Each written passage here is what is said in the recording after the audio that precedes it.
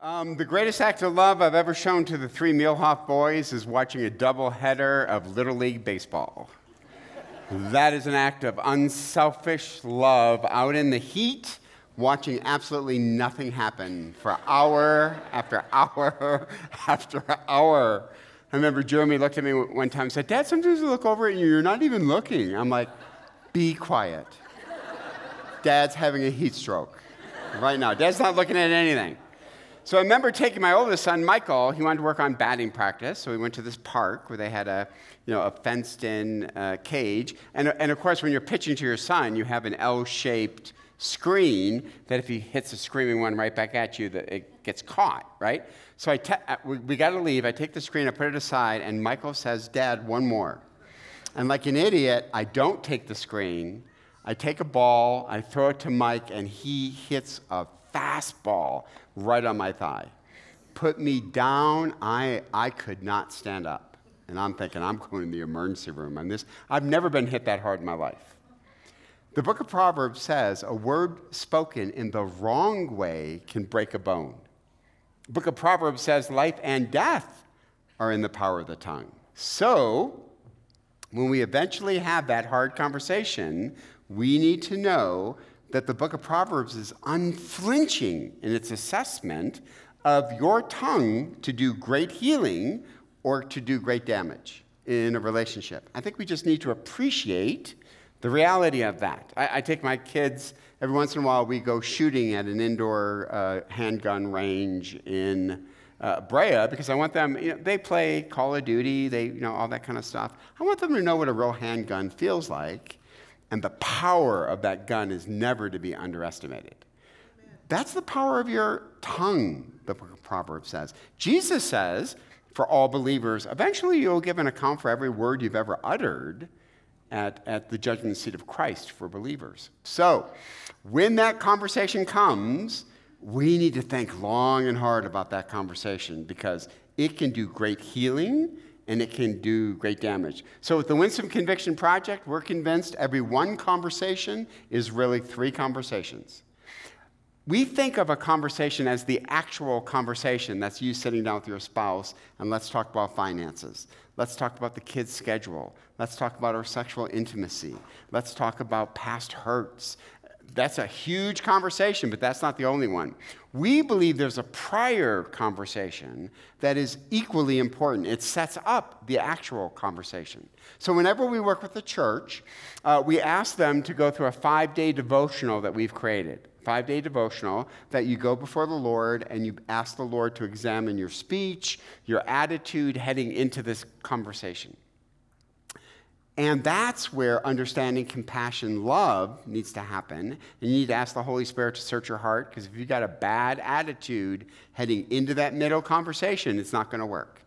The research of Daniel Goldman, one of our top social psychologists, says emotional contagion is you have negative emotions towards your spouse, but you think you're okay because you're not verbalizing any of it. Like you're really mad, you're really upset, but I'm not going to verbalize anything. I'll put a happy face on it. Daniel Goldman says, no. That bleeds out into the relationship, and your spouse is picking up on it. To put it in popular language, I get a good vibe from you, I get a bad vibe from you, right? So we need to deal with our heart issues before the Lord. And we're not called to tolerate people, we're called to love people. So once that actual conversation comes, all I can say is have a strategy. Like, how am I going to let this conversation proceed that we will create what we call a positive communication spiral? Now, the first time I heard about communication spirals was not in grad school. It was in the backyard playing catch with my older brother, Bob. Bob would eventually go on to play college football. We're in the backyard. I'm the youngest. He's the oldest. Think of all that dynamic. And we're just throwing the ball with each other in the backyard. Then because we're boys, we throw a zinger. A zinger is an inappropriate fastball, right? So I throw the ball to Bob, and he throws a zinger.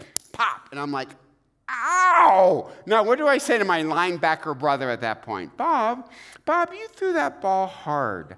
I think inappropriately hard. Like, we were making a memo. Do I say any of that to my linebacker brother? It's like, whoosh. And then he throws it to me, and I throw it back to him, and eventually we're wrestling on the ground. And my dad comes outside and says, work it out, kind of a thing like that. So we want to create this conversation so we create a positive spiral, and we know how to stop a negative one. So when you're in the actual conversation, and you feel like, oh, this is going south, how do you stop it and start a positive spiral?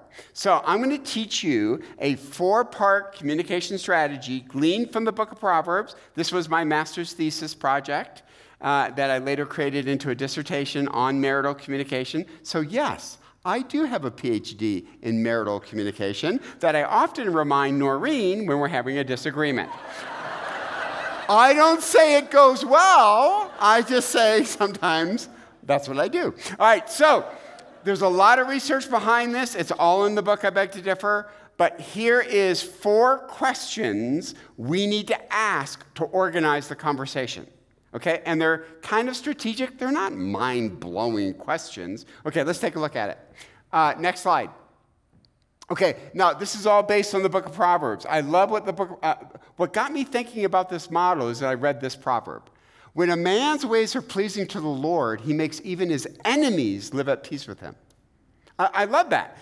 Yeah, they're still going to be your enemies, but we can still live at peace with each other. By the way, parenthetical comment, we need to hear that as Americans.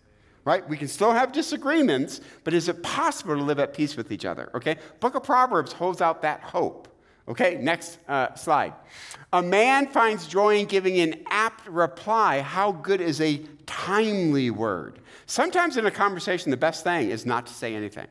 Now is not the time to say this, what I want to say. So book of Proverbs is all about timing. That's what this model really tries to get at. Okay, next slide. So question number 1, not earth-shattering. What does this person believe? What does this person believe about the kid's schedule? About how much are we saving? How much time is on the internet?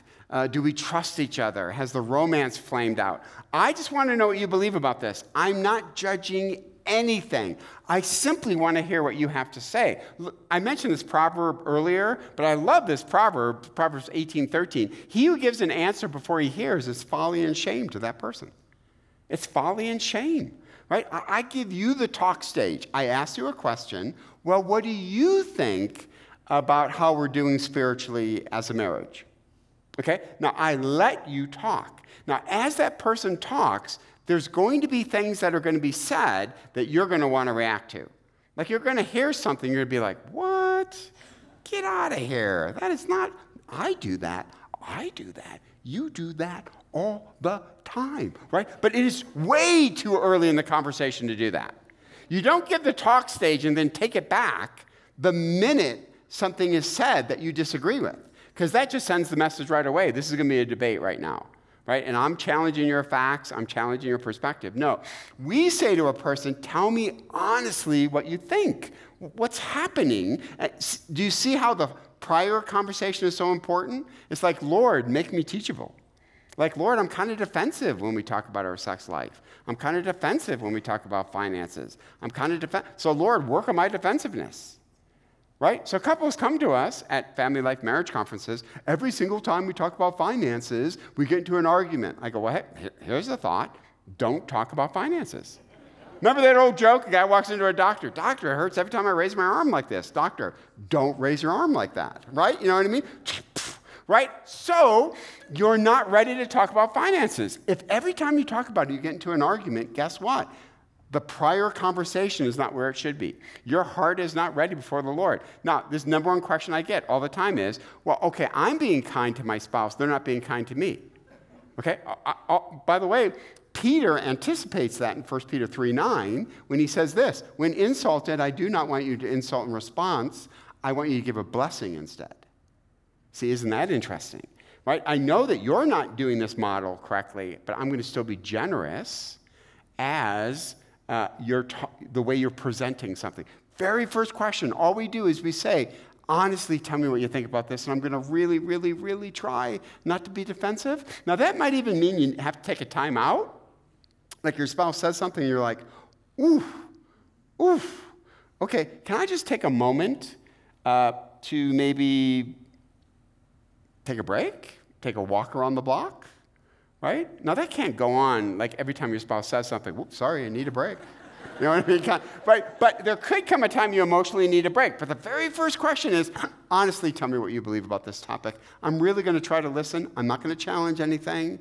I'm going to give you the talk stage, and I really do want to hear what you have to say. Now, if you really don't want to hear what your spouse has to say, then you got to go back to the prior conversation. Say, Lord, I don't want to hear from my spouse on this issue. I really don't. And God's going to say, well, let's talk about that. Let's process that. Because you got to get to a place where you need to be teachable with your spouse what you need to talk about. Make sense? That is question number one. Next slide. So we know there are two forms of listening, and if you get them mixed up, you got problems. Here are the two forms of listening: listening to understand and listening to evaluate. If you get them mixed up, you got problems.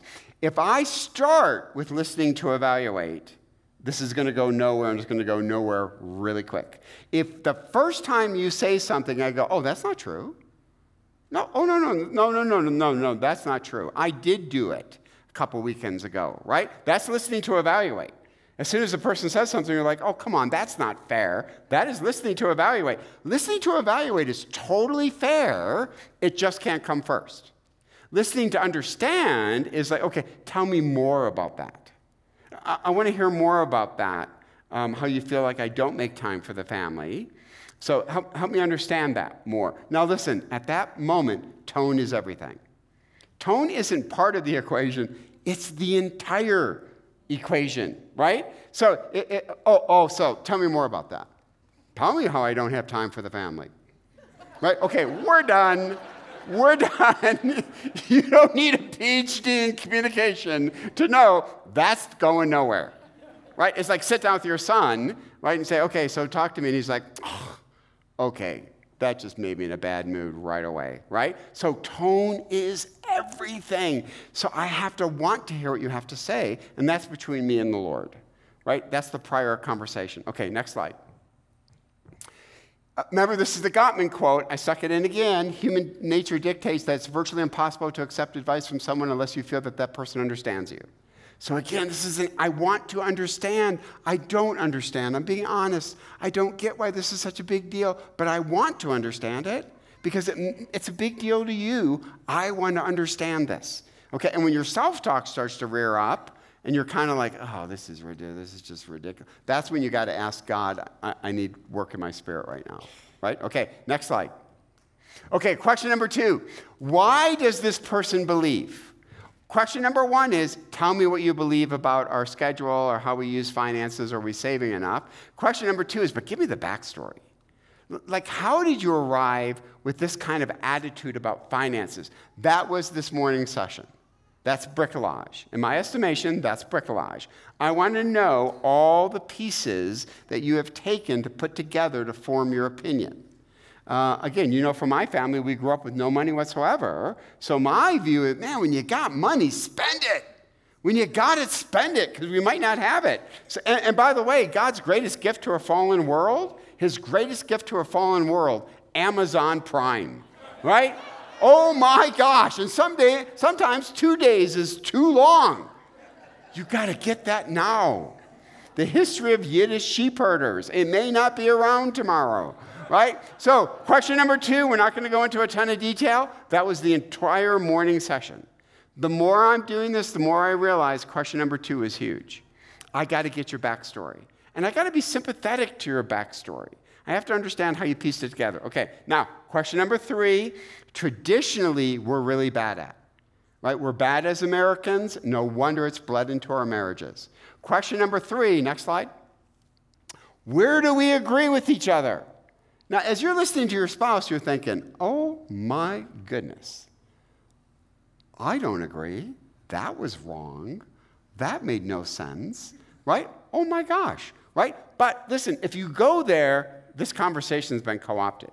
I force my Biola students to find common ground. I force them, right? Tell me the person you voted for. Great. Find common ground with the other person. You're a Christian? Awesome. Find common ground with a person from another faith tradition. Work that muscle, because we have lost the muscle today. No, when you listen to a person, I want to hear What areas of common ground can you foster with your spouse? And you got to work at it. You got to at least say, okay, we both care about finances. We both think finances are incredibly important in this marriage. Now, we're seeing it from two different perspectives. But I think we can both say we both really do care about the family schedule. We just have differences of opinion of how to arrange the schedule. But I really affirm the fact that you care about it too. Okay? We need to hang out here as long as humanly possible. Don't give a token, I know you care about finances, but you're wrong here, here, and here, here. A person will sniff that out and say that's token. Okay, next slide. Okay, now why do we do this? Why are the first three, now remember there's four, but why are the first three questions the first three questions? Question number one, I just want to hear what you have to believe. I promise I'm not going to get defensive. I'm not going to challenge the facts. I honestly want to hear. Question number two, give me the backstory. Give me bricolage. Help me understand how you took all these pieces and put them together, and that forms your worldview, your opinion. Question number three, listening to you, I got to be honest with you, what you said made sense. There were some things you said that I think I agree with that. When you said that, I was totally for that. Well said. That was a great point, and I totally agree. Now, why do we do that? There's something called the rule of reciprocation. The rule of reciprocation means, generally speaking, I treat you the way you treat me. If I dismiss something as soon as you say it, you'll dismiss something as soon as I say it. If I don't foster any common ground with you, you will not foster common ground with me. I set the tone for the conversation. By listening, and remember, M. Scott Peck, one of our top psychologists, says the number one way to love a person is to listen to that person. Second, I hear your backstory. Third, I find common ground. This really works. The Apostle Paul says, what you sow, you reap. So I'll tell you a really quick story. We lived overseas for a year. We lived in Lithuania for a year, but we spent 6 weeks in Moscow waiting to get to Lithuania. We stayed at a hostel run by a woman who didn't like foreigners. I thought, that's a weird career choice, right? So we'd be like 1 minute late to dinner, she'd close the doors. We would not get dinner. So we were, a bunch of us were going to go play basketball, the guys, who were going to jump on the metro. It was during winter, and there's a Russian smart car sitting right there. You want to know what a Russian smart car is? Take an American smart car, cut it in half, you got a Russian car. An elderly man's trying to push the car. It's stuck in the snow. There's literally 4 of us American men walking to the metro. We literally said, let's go pick this car up and help this guy. So we literally walked over, lifted the car, moved it out, set it down. Out pops an elderly Russian woman who's yelling at us. It's the woman who runs the hostel. And we're like, why are you yelling at us, right? So we get on the metro. The next morning, every one of us gets flowers in our room. Every single one of us. And we could be an hour late for dinner. And she'd come out in her bathrobe and she'd make us dinner. Now listen, the rule of reciprocation works. Generally speaking, how you treat people is how they treat you. Not always. It's a rule, not a law. So the reason the first three are the first three, we want to start a positive communication spiral. Now comes question number 4. Do not think of question number 4 as, finally, I get to say the 10 things I've been holding my tongue to say. No, it may be that the positive spiral hasn't picked up enough momentum yet. So here's question number 4, real quick. It's based on Proverbs 24, 3-4. By wisdom a house is built, by understanding is established, by knowledge the rooms are filled with all precious and pleasant riches. In Hebrew, very quickly, knowledge is like knowledge, like general facts. Understanding is how do you prioritize the facts. Wisdom is what do you do even after you prioritize the facts. Right? So we have to be very careful what to do with all the information we just gleaned. So I like to ask this question. Next slide. With this person, at this time, under these circumstances, what is one thing I should say? Now understand that. With this person, right, my 3 Muehlhoff boys, depending on which Muehlhoff boy we're talking about, depends on how much I can say based on my relationship with one of my 3 boys. At this time, like timing is everything when it comes to conversations. After being married to Noreen for 32 years, she knows there are just certain things you do not say, right, before dinner. Before dinner, right, let me have dinner, let me have a cup of coffee, and then you can say anything. You can say, honey, half the house burnt down. And I'm like, it happens. Right? You know what I mean? Okay, so timing is everything. With this person at this time, under these circumstances, what should we say? So before I bring Noreen up to honestly address some really hard questions, we feel kind of weird to do this because each one of these questions could be an entire talk, but we are going to offer our limited opinion. Now is a really good time to say the views represented here do not necessarily represent those of Hume Lake, nor Biola University, okay? But, and the two are the most hard, and we'll just try to tackle it a little bit, but there's no good answers to the last two. Okay, so with this person at this time, so you're at Hume Lake, and guess what? You do talk about sexual intimacy, and it didn't go sideways, right? Hey, we didn't raise our voices. And we didn't get defensive. What's the one thing you should say? I would say at that point, based on this person, this time, these circumstances, hey, thank you so much for this conversation. Thank you. That's it. You'll have more conversations, right? I mean, if you have teenage boys, you know exactly what this is like. Right? Most times it's this. But let's say you have a conversation that wasn't like that. Now, there were 15 things your son said that were not true. Were not true. And I'd like to go after every one of those. But we didn't raise our voices.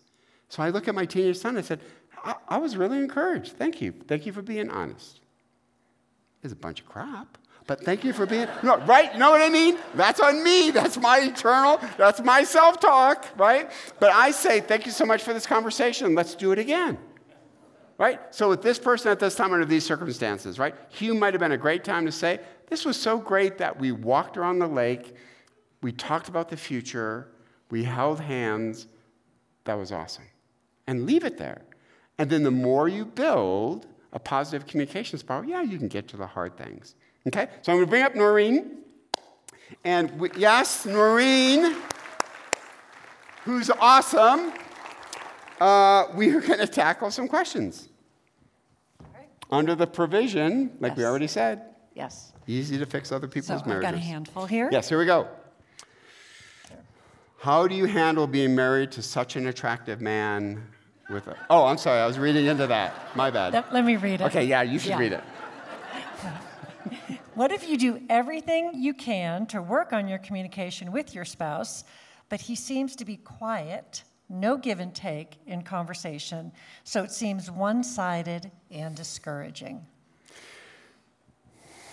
I'd say you're not alone. We have found, interestingly, that in marriage, opposites often attract for whatever reason.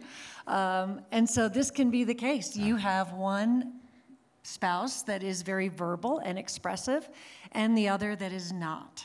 So how do you work on that? One thing is, and there obviously it says he, so I'm assuming this is written by the wife, don't overwhelm him and don't expect, I think women are trained to be maybe more naturally gifted in that face-to-face communication. Mm-hmm. So women we want to get together and have coffee, we want to get into conversation, have deep conversations, hours of it. That's not exhausting to us. But to a lot of men, that sounds terrifying. So guys tend to be more, they like to be shoulder to shoulder, side by side, doing things together, where women tend to be more face to face, eye to eye, having conversation. So when you get somebody that wants to be eye to eye and somebody who's used to being shoulder to shoulder, there are going to be some compromises that have to be made. So I would say don't overwhelm him. Don't expect him to have the same gifts and skills and desires that you do. And maybe go for the shoulder to shoulder. Like, I would want to know, what does he like to do? Does he like to work in the shop or work in the yard? Or is he creative, artistic? Are there things that you could do side by side and have conversation while you're doing that?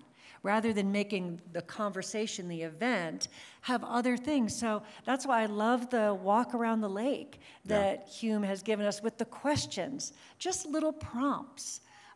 There are helps that we can have in how to have a conversation. Yeah, and I would just add to that. I was challenged with my 3 boys when they go into high school, take them on a trip, a weekend trip, and talk about peer pressure and all the things you want to talk about. So my oldest son, Michael, we do that. We do some fun stuff. Now we sit down at dinner, and I'm ready to go with my questions, and I give him the first question, and he's like, one-word answers. Peer pressure. What do you think about peer pressure? Woo! This is wow. Tim actually called me in the middle of that did. trip, and he's like, "This is a disaster. What a I'm disaster. coming home." So with Michael, it is shoulder to shoulder. So Michael was a basketball player. We'd go shoot foul shots. I'd feed him the ball. He literally would take about 200 shots. And as I'm feeding the ball, I slip in a question. Hey, what do you think about this? Oh, I don't know. I'd probably say this. And I said, oh, okay. Feed him the ball. Feed him the ball. Feed him the ball. So ladies, I would say maybe 2 things from a male perspective. One, lower your expectations. I don't, well, but I say that seriously. I say that seriously.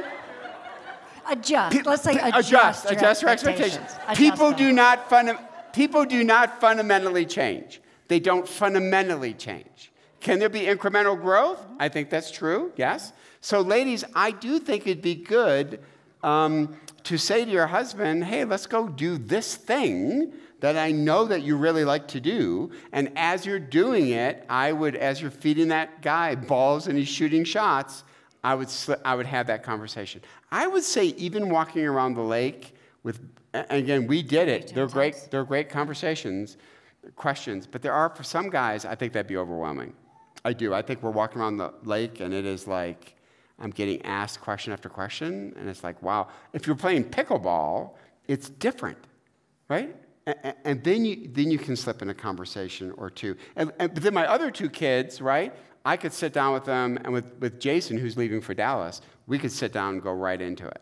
So I do think this is personality-driven a little bit, but ladies, men aren't socialized to do this. This is not how we've been brought up, is to just sit down over a cup of coffee and go face-to-face. Now, I do have male friends that I can do that, but a lot of my male friends, we do things, and the conversations get slipped in as we're doing something else. Okay, next one. Yes. What do you do when you're too much of an empath to the point that it's a fault? It feels overwhelming. Mm-hmm. Yeah. So I do think we create boundaries. Again, this is socialization. I don't know if this is how God created us or if it's how we've been socialized. That's kind of hard to distinguish always.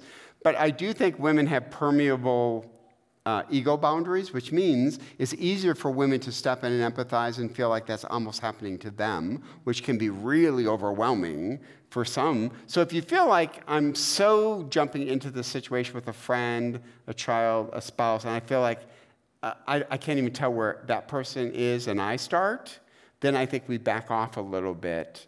Great intentions, and I would say a gift in some ways, but that's going to have to be managed because sometimes it can just feel overwhelming. Well, sure, because I mean, any gift that we have, any strength that we have in a fallen world can become a weakness because it's to the extreme. So you might have the gift of discernment, but to the extreme, you're critical. So somebody that is gifted in this way and is maybe more naturally empathetic then has to be careful that to the extreme, it becomes dangerous both to themselves and the person that they're trying to help. Yeah. So sometimes reminding yourself, because usually the motivation for the empath is to be helpful. Mm-hmm. And when you remind yourself that this is actually not being helpful, not only is it hurtful to you, it's not hurtful to the other person, it's not helpful to the other person you're trying to help. And I think, too, for somebody that experiences this to the point where it's overwhelming, making choices on the front end to limit exposure. Whether that be, because even this kind of person might have trouble watching the national news because it's so overwhelming what's going on in the world, and then they hear stories at church, and so those kind of things. So sometimes the person that is struggling with that, until they can kind of get a better rhythm or get control, is even limiting your exposure to the things that then begin to have too much control of you. Yep. That's why I had to get out of modeling. I just couldn't handle all the... She's still laughing. That woman is still laughing. Oh, okay. Here's a great one. Does God have a sense of humor? You know what? New Testament scholars believe Jesus was a lot funnier than what we're giving him credit for. That when you actually know the nuances of the Greek, so when he says things like, camel through the eye of a needle, he's actually making a joke. And you have to understand Near Eastern culture to get it. But a lot of my New Testament friends say, Jesus had a pretty good sense of humor. Mm-hmm. And I do think humor is a universal trait. And I do think we can look at universal traits and we can see that this is people made in God's image tend to lean in a direction. So I think God does have a sense of humor. I would agree. Yep. And I'm grateful. I am grateful for that too. Okay. How are we doing? Are we doing okay, Tom? Oh, we're doing good. Yep. How do you understand and relate with your spouse when one of you has a trauma background, so narrative injury, and the other one doesn't have a background in trauma? Yeah. I mean, I think a lot of the things that you've been talking about would hopefully help a couple like this move forward. I teach a self-defense class, and when I do that, I ask people to email me with trigger warnings.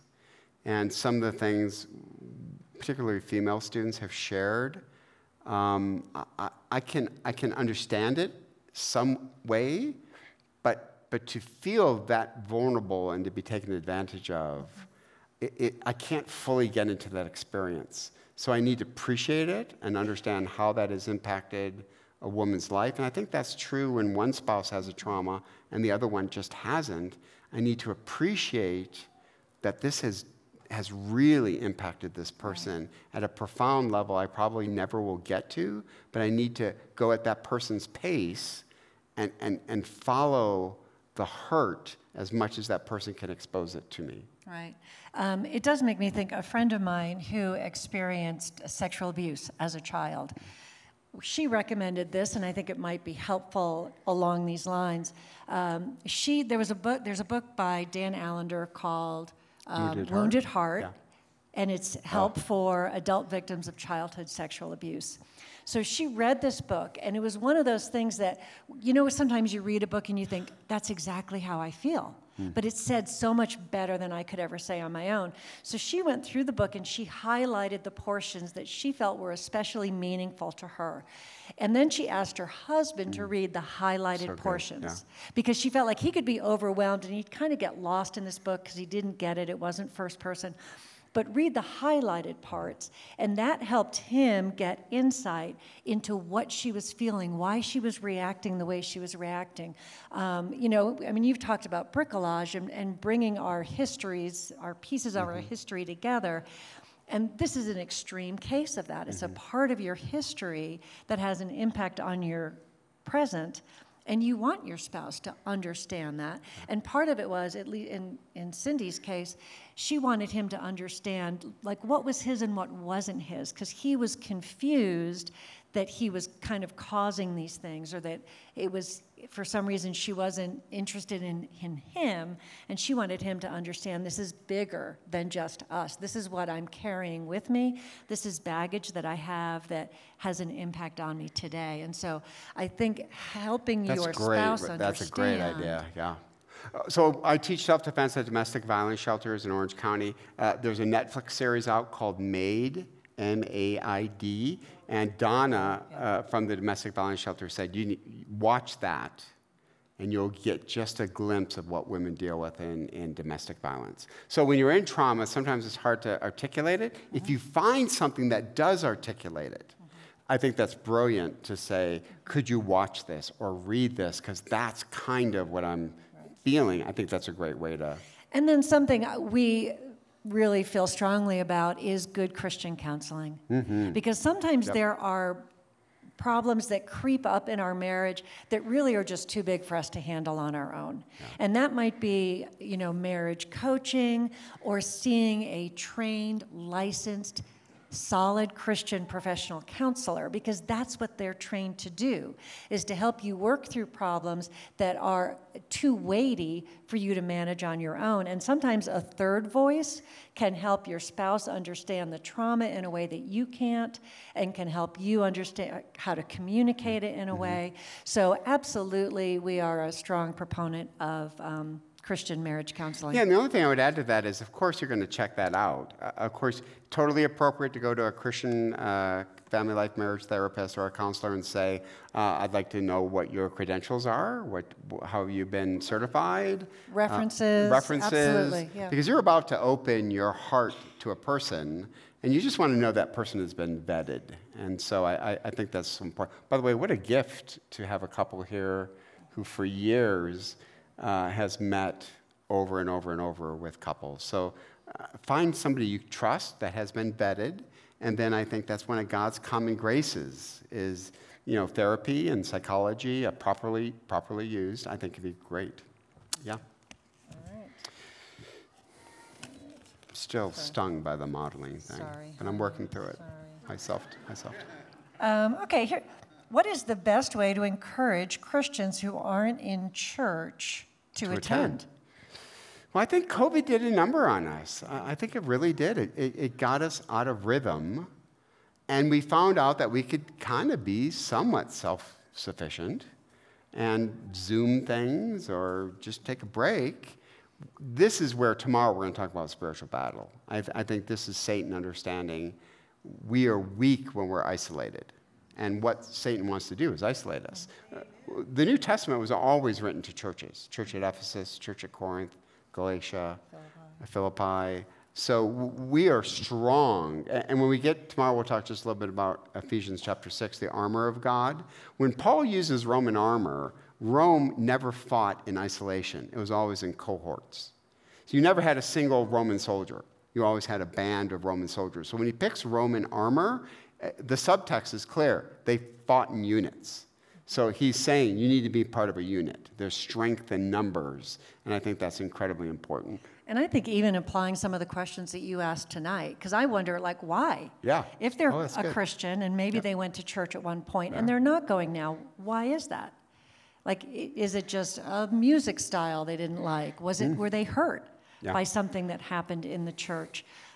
Would a different church be a better fit for them? Maybe a small church, a larger church, resources. So just not assuming that you know why they're not going to church. It's not assuming that, they're just not a committed Christian or they're being lazy or something. But, is there another reason that they're not going? And we just had this conversation driving up. What does Jesus mean when two or more are gathered?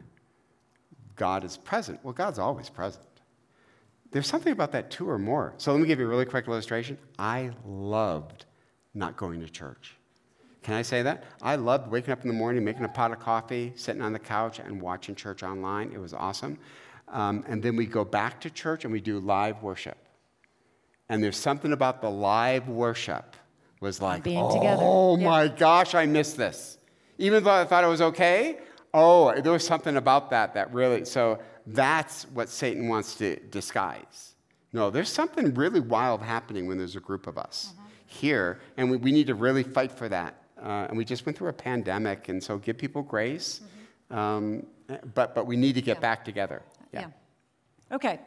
We've come to weekends or events like this and leave hopeful, but old habits seem to creep in. What is wrong with you? Oh my gosh! You just described our life. We speak at marriage conferences. So that's our life right how there. How do we sustain the changes and commitments? Can I tell you the funniest thing my wife's ever said to me? So we speak at marriage conferences, horribly convicting. Your wife's listening. You talk about marriage all the time. So we got away from a conference. We finished the conference. We're walking out to the parking lot. I grabbed her hand. I said, I'm really sorry. I do only half of everything I said up there. And Noreen said, half? Right, so yes, this is a high. This is an artificial high. It's awesome. It's a great shot on the arm. So here's what I would say, just two quick things. Haven't spoken at these conferences for a long time. Do not overcommit. It will do damage. Don't say, let's get rid of the internet. Let's do this. Let's eat healthy. Yeah, I'll never do this. Yes, we'll do, right? And then, it's just human nature, right? I mean, when you get back home, your email's blowing up and the bills still need to be paid and the kids are worse because Grandpa and Grandma went into survival mode, right? So listen, I would say this, what we do at a Family Life Conference might be really good, is we just say, schedule your next date night. Mm-hmm. Yeah. Schedule it. Because this is a long conversation, so schedule your next date night, I think would be good. Before you leave here tomorrow, have on the calendar. Yep. And that can be, so, when our kids were young, and it's expensive to go out for a date if you're hiring a babysitter and, going out for a meal or something, we would do a couple of different things. We would trade with friends. Yeah, that was you great. Watch our kids one night, we'll watch them another, because it can be hard. Or we would say, kids, upstairs, here's a video, and you don't come down. And we would just make a cup of coffee, and we would sit and have one-on-one time. And that would be a date. A date does not have to be expensive. It doesn't have to be elaborate. But before you leave here tomorrow, have your next date scheduled. The other thing I would add to that is community. Is really important because community holds you accountable. We have a small group that we've been getting together with for 12, 13 14, years, I can't even remember. But we share life together, we ask hard questions, and one friend brought up a situation with a previous group from another state that they were in, and a couple just announced one day after 25 years of marriage they were getting divorced. And as they asked more questions, the woman shared with Deb, she said, you know what, we have not even touched in bed for the past year and a half. And Deb thought, how did that happen? How did they go a year and a half without even touching? We're not even talking like physical intimacy. They're saying like they kept space apart in the bed. And that she didn't know it. She's like, why didn't I know that they were struggling? And so every now and then, it's almost code in our small group is, are you touching in bed? Yeah. Which is just sort of the code way of saying, are you guys doing okay? Yep. Are you moving toward each other, or are you moving away from each other? And so group can provide, it can normalize the problems, because you realize you're not the only one with these struggles, but it can also build into the healing and the accountability and keeping you kind of on the path toward unity rather than drifting apart. Hey, let's close with this. We're gonna tackle 2 with fully recognizing there's no good answer to these 2 very difficult questions that are going to become more normed as our society is really wrestling with sexuality, gender. So I'll read the 2, and because the answers are going to be pretty similar. And again, I just want to say, we are not experts in this. We're going to tell you what we think. It's our best thoughts about it.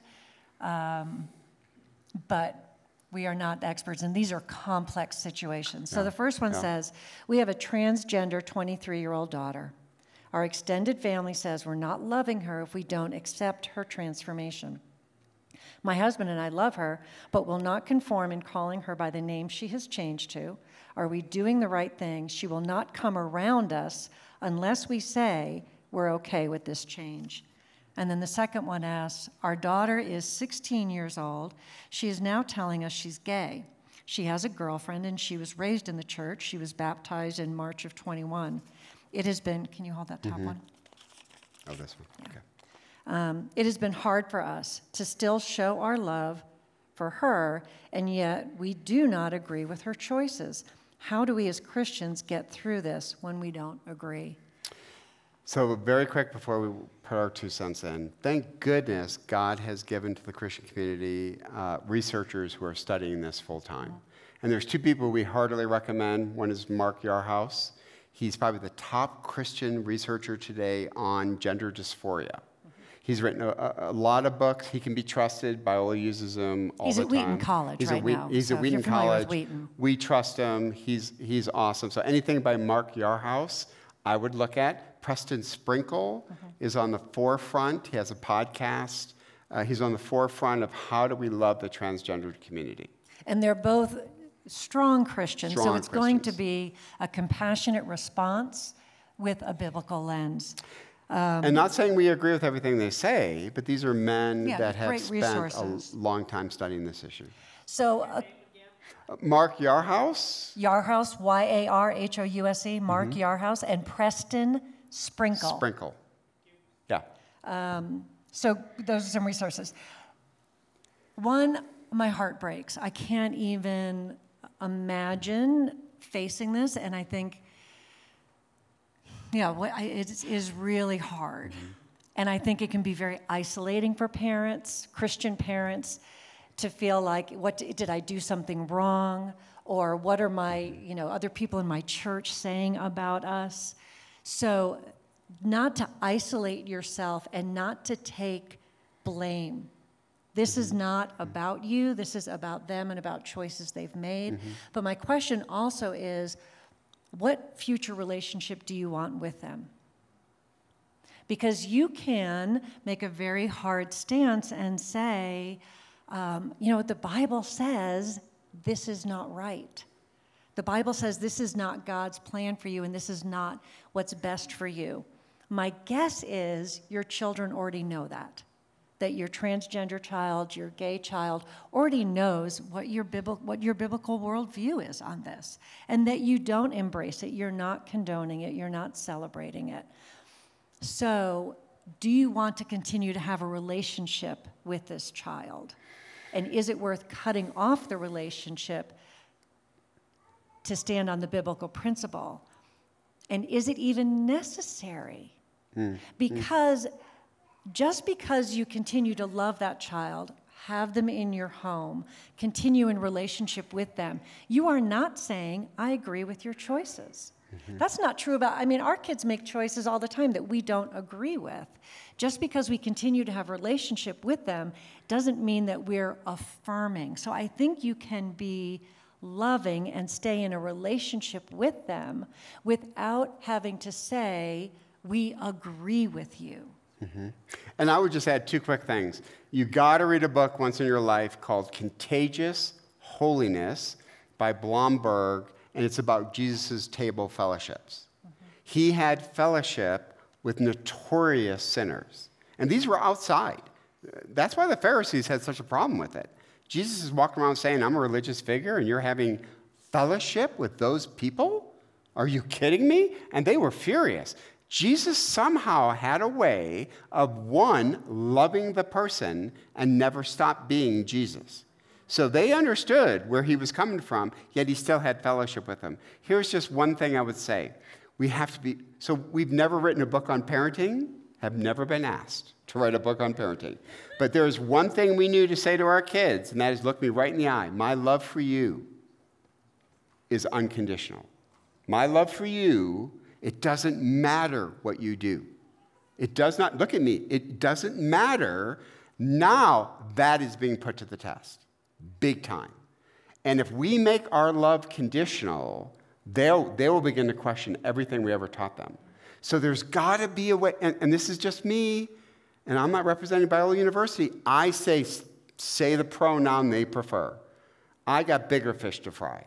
Right? And if that's going to stop the conversation because I refuse to recognize your pronoun choice, then I want to have bigger conversations with them. And one way to maybe start a positive communication spiral is to give some respect in the beginning, because I know there's some hard conversations on the horizon.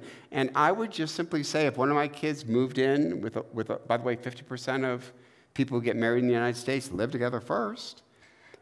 And my son walked in with his live-in girlfriend, I can make a hard stance right out of the gates. Hey, come on.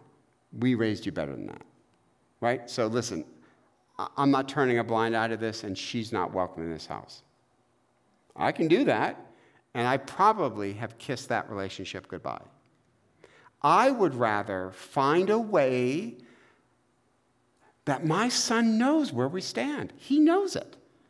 So now I'm still going to love him and allow that love to soften his heart. What does Paul say? When your enemy's hungry, feed him. Give him something to drink. Allow the Holy Spirit to work. He uses the phrase burning coals upon their head. But I do believe that Jesus found a way to do it. And I think we need to love without compromising what we think the Bible says, but we can't sacrifice our love to do it. Now, we say that very slowly because we're not in your situation. And maybe everything we just said would throw out the window if it was our child. One thing about the pronouns or the name. Yeah. Even have a conversation with the child, because Tim mentioned this, the transgender community sees about 40% attempted suicide or suicidal ideation. So potentially this child is going to have difficulties, ongoing difficulties. I want to stay in relationship with them so I can help them through that. So I would have a conversation and say, this is hard for me. I have known you as, so it's a daughter, so I've known you as her for 23 years. So will you give me grace when I slip up and use a name that you don't want me to use? Because this is the only way I've ever known you. So you can bring them into some of the difficulty and ask them, rather than them saying to you, which I think they're saying is like, you have to completely 100% affirm my choices. But to say, hey, can we work on this together? Mm-hmm. But I will try. You need to know this is hard for me. I'll try. Yeah. I'm gonna make mistakes. Can you give me grace? Yep. So let me pray for you, but this is why we do it in community.